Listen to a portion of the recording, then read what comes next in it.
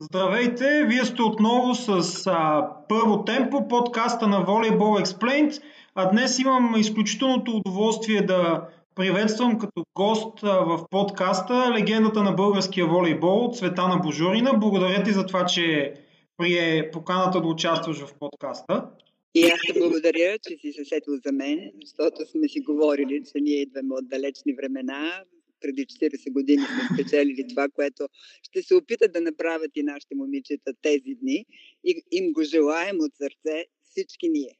Нека да започнем наистина от тази тема. Нашите вчера успяха да победят отбора на Полша, с което се класираха за осмина финала като първи в групата. Какви са твоите впечатления от играта като цяло? Нека започнем с нашите първо, тъй като все пак това е основна тема, особено може би специално по отношение на мачовете с Полша, в който победихме, и с Германия, в който за жалост загубихме. Вчерашните ми впечатления са прекрасни. Мисля, че не съм само аз с такива впечатления. Мисля, че целият български народ е вдъхновен от това, което направиха момичетата вчера и заслужават да бъдат похвалени наистина, защото първия гейм не почна така, както трябваше да почне, и вместо да се отчаят и да почнат пак да играят така, както сме свикнали да ги гледаме дълго време, за съжаление, направиха нещо чудо. Направиха така, че победиха полекините. Не мисля, че полекините са големия отбор, който играеше по европейски световни, играеше на финалите, защото я няма тяхната най-добра разпределителка. Отборът е подмладен, но това, което направиха момичетата, беше прекрасно. Поздравление пак! Вземайки предвид, може би най-вече като отправна точка матча с Полша, къде смяташ, че нашите все още имат резерви в играта си, които да покажат в следващите мачове? Играем осмина финал с Швеция, евентуално надяваме се, че ще победят и след това ще се изправим срещу Нидерландия или Германия в четвъртфинал, който отново ще бъде в Пловдив. Това, което видяхме вчера, казват, че те имат големи възможности. От много дълго време следя волейбола. Ти знаеш, заради това, че съпруга ми е спортен журналист и следи волейбола, съм следила много големи състезания през всичките тези години, през които аз не играя. И за първи път трябва да ти кажа, че виждам българските волейболистки да играят по такъв начин. Звездите на българския волейбол, като Елица Василева, като Гергана Димитрова, като всичките играха много добре. И това, което виждам и което се надявам, че могат да направят, да стигнат до четвъртфиналите, да стигнат до Белград. Трябва да го направят, имат тези възможности. Не съм я виждала никога да играе така, в Италия не съм я виждала да играе така Елица. Тя може да играе, тя има страхотни качества. Много ми хареса Гергана Димитрова, много ми хареса, може би най-много ми хареса другата Димитрова, Насия страшно ми харесва. Харесва ми, от край време ми е харесва блока и играта в центъра на Христина. Русева, сега Вучкова вече. Сега вече Вучкова. Мисля, че Кетипова може да играе по-разнообразно и това си мисля, че този отбор, ако имаше една разпределителка с малко по-характер, защото много е важно да имаш характер в тази роля. И радвам се на Емилия Димитрова също. На Еми Димитрова много ми харесва. Тя съм я гледала и в Италия. И мисля, че един много добър отбор в момента. Това, което гледам на това европейско първенство, и аз и Сандро, виждаме, че отборите са в два различни свята. Едните са в А група, другите са в Б група. Това, което много ме радва, че българският отбор върви по пътя да тръгне, да отиде в А група, защото тези 24 отбора има такава огромна разлика в качеството на игра, че просто и силните отбори губят качеството на играта си. Като започна тази тема, според теб въобще колко смисъл има в това да има 24 отбора? Конкретно при жените, пък и при мъжете, защото от такива отбори като Гърция и като Испания, общо взето мачовете срещу тях нямат много смисъл за силните отбори. Аз не намирам смисъла на начина да се играе с 24 отбора. Днес, особено, когато всичко е много скъпо, когато и пътуването, особено пък по време на пандемия, това ми се струва лека лудост. Не знам защо е измислен този начин на правене на европейски първенства и при мъже, и при жени, но ми се струва, че просто е нещо излишно. И качеството на играта се губи. Какви са впечатленията ти доколкото си гледал мачове, нали, на другите отбори? И по-конкретно, кои смяташ, че за момента от останалите отбори, от другите групи, пък и от нашата група, примерно германките, кой смяташ, че е фаворит и кои отбори най-много те впечатляват до сега, тъй като цяло отборите, които се смятат за най-силни, до момента нямат особени проблеми в турнира? Естествено, аз гледам италианския отбор в момента по телевизия, повече гледам италианските начин на игра и мисля, че те са един от фаворитите, макар че тръгнаха с много голяма кошница за Олимпиадата и изведнъж там всичко угасна по такъв нелеп начин. Почти същото се случи и с Турция, с Сърбия, но това са водещите отбори. Трите тези, виждам вече и България вътре. Германия, аз мисля, че не е от тази класа отбор, както и Холандия в момента. Вчера видях, че и Полша може би още трябва да работи, за да стигне до нивото на тези три отбора. Много ще ми се иска български отбор да влезе в тази четворка. Понеже говорим и за другите отбори, хрумна ми да те попитам един въпрос, който поне лично мен много така, не смея да кажа, че ме притеснява, но ми прави впечатление. Напоследък се създава една такава тенденция, когато даден отбор разполага с една много силна състезателка, във всички случаи това е състезателна проста диагонал, се получава така, че 60-70% от всички топки се вдигат към нея. Дали е Бошкович, дали е Гόνο, дали е Изабел Хак, дали е Стисяк, няма особено значение. Моделът е един и същи. Как всъщност ти се отнасяш към подобен стил на игра, тъй като поне за мен лично той малко краде от чара на играта, така да кажем. Абсолютно прав си. Естествено, аз съм играла преди 40 години. Тогава аз играех и не само аз, в зона 4, забивахме от зона 4, зона 3, зона 2. Нямаше тази строга специализация, нямаше това ограничение на ролите, нали, на специализиране, че трябва да играеш. Например, на мен много ми е странно, да не кажа смешно, начинът по който играе Гоно. Една състезателка с такива невероятни качества, тя не забива от зона 4. Те правят такива невероятни въртения в игрището, за да отиде тя и когато посрещат и когато е в зона 4, да отиде в номер 2, в зона 2. Това ми се струва някакси ненормална работа.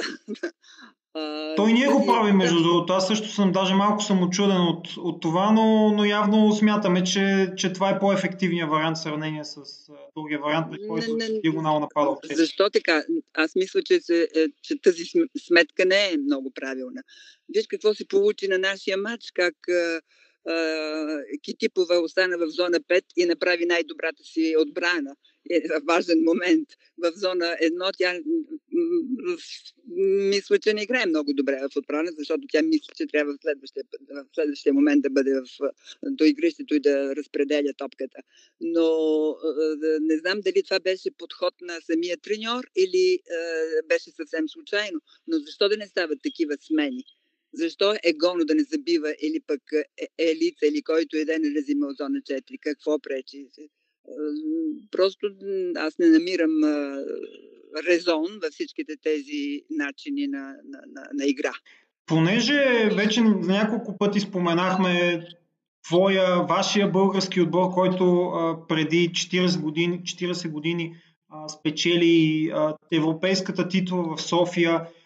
Как смяташ, че се отразява на вас като състезатели преди и на момичетата в момента факта, че се играе пред собствена публика? Какъв допълнителен катализатор въобще на енергия е този факт, когато цялата публика стиска палци и вика за вас? В началото е притесняващо, защото е много тежко, е голяма отговорността. В началото преди да се отпуснеш, но аз видях вчера, че тези момичета вече вярват в себе си. Както с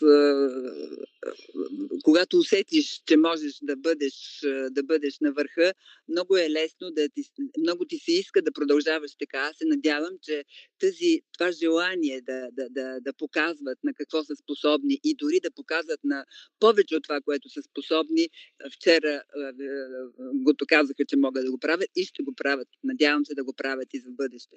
Мен лично ми е малко даже неприятно, обаче все пак да споменем и тази тема, която така няколко дни преди началото на първенството се повдигна. Факта, че всъщност твоите съотборнички от отбора от 1981 година не бяхте поканени от федерацията. Пък това за мен лично е голям пропуск. Можеш ли да разкажеш точно каква беше ситуацията и защо, предполагам, вашата гледна точка като легенди на българския волейбол, защо се стига до такава ситуация и въобще ти какво мислиш по въпроса?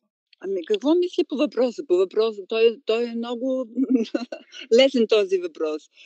Не е нашия спорт единствен, в който се канят големите състезатели. Аз не мисля, че съм по-голяма състезателка, от която и да била днешна състезателка, но все пак ние успяхме да станем европейски шампионки.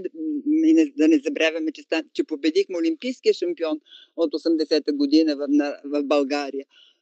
Стана така, че Румяна Кришева беше в София и с Мила Кьосева се обадили на господин президента Любо Ганев и той ме казал, че няма билети. Аз помислих, че Руми се е видяла с Любо Ганев и той е отказал да даде билети, но то не е било така. Руми по повод на този отказ написа едно писмо, което аз лично се обадих на БГ Волейбол да бъде пуснат този сайт. Поема моята отговорност. И стана лек скандал. Но аз мисля, че ние всичките заслужавахме да бъдем в трибуните на това европейско първенство. Мисля, че нямаше да е много сложно да ни поканят. Па който можеше да дойде, ще дойде. Ако не, ще вкъщи. Но мисля, че беше много нормално да бъдем в трибуната. Още повече, че има един бронзов медал, който беше подарен на момичетата да носи щастие. Мисля, че този бронзов медал носи щастие до сега.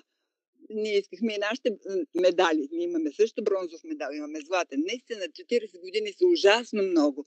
Наистина тези момичета, дори родителите не са били в залите, когато ние сме играли волейбол. Но това е животът. Ние все пак сме златните момичета от преди 40 години и заслужавахме да бъдем в трибуната. Мисля така. Със сигурност заслужавате уважение за това, което сте постигнали в крайна сметка. Аз лично се сещам за един пример. Доколкото знам, мисля, че отбора на ЦСКА при всяко пътуване в чужбина, някои от легендите се пътуват даже с отбора. Нали? Освен Димитър Пенев, нали, който е... Мисля, че пръвно Георги Велинов, Петър Жеков пътуват в отбора, така че това е сходен пример давам в подобна ситуация. Да. Не можем да искаме да имаме такива желания от днешното ръководство и даже вчерашното ръководство на волейбол. Знаеме в какви ръце сме. Но все пак беше обидно общо взето това, което се получи. И все пак, нали, основната тема на разговор ни на европейско първенство, можеш ли да разкажеш малко повече за 1981 година? Какви са били настроенията преди това? Година преди това печелим бронзовите медали на Олимпиадата.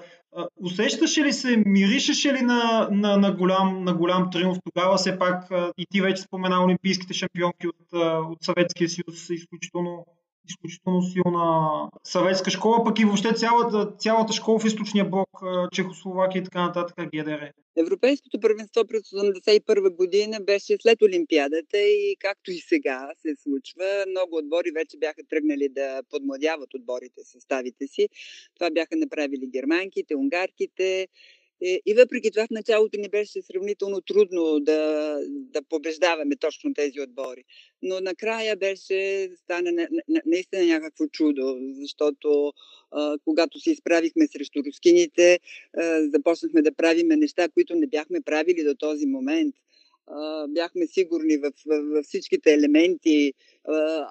Аз общо взето съм била винаги много лабилна в посрещането. Мисля, че не съм сбъркала една топка в посрещането. И бяхме в ръцете на един силно ерудиран и много голям треньор, какъвто беше Васил Симов.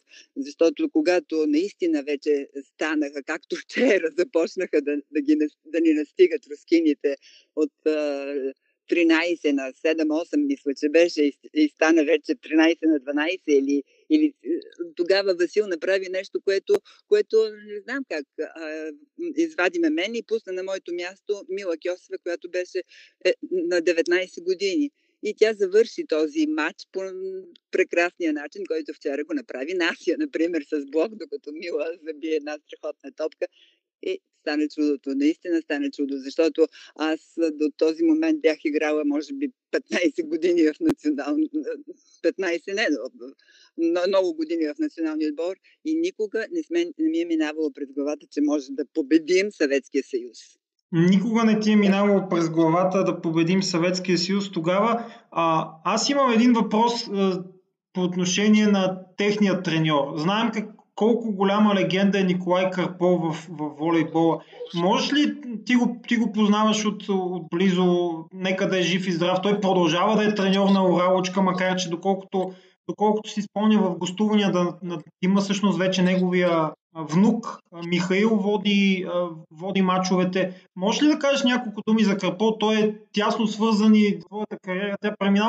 Той вече преминава и както се казва, в кариерата на пък сегашните волейболисти, което е нещо изключително. Абсолютно прав си, точно така е. Карпол Николай Василевич е нещо изключително. Той общо взето играеше и театър, това, което правеше по световните полета, в световните игрища, да крещи по ужасен начин на момичетата и момичетата да стоят на 2 метра от него. Това беше общо взето една сцена, която той много често винаги играеше, докато в същото време той беше повече от баща за всичките тези момичета.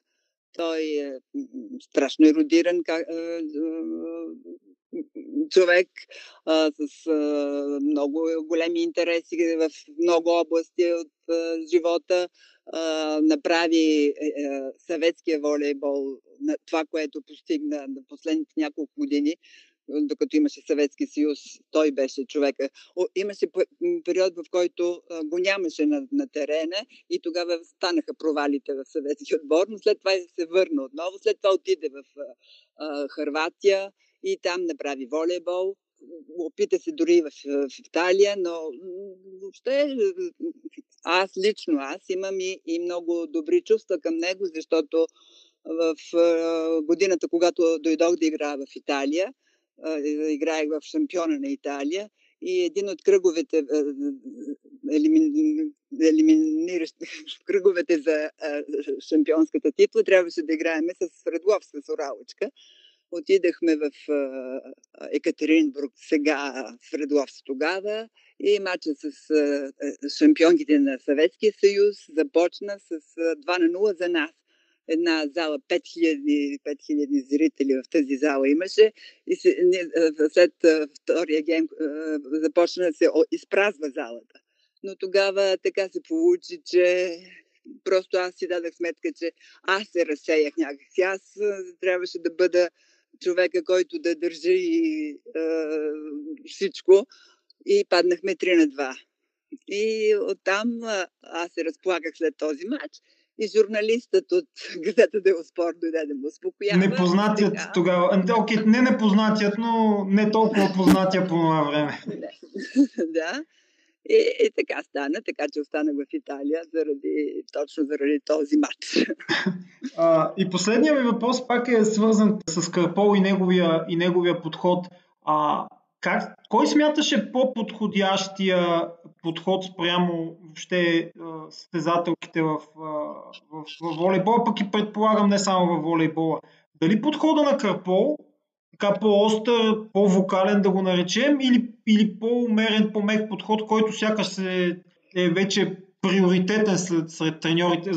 Питам и защото вчера мисля, че в интервюто след мача Иван Петков каза, че той не им крещи. Сега аз честно казано си спомням случаи за обратното. Разбира се, те може би са изключение, но какво е твоето мнение по този въпрос? Всеки треньор има личен подход и свой начин на водене на мачовете. Аз общо взето никога не съм имала треньор, който да ми е крещял и мисля, че ако бях в съветски отбор, не знам как бих търпяла тези... Но ти казах, че това беше театър.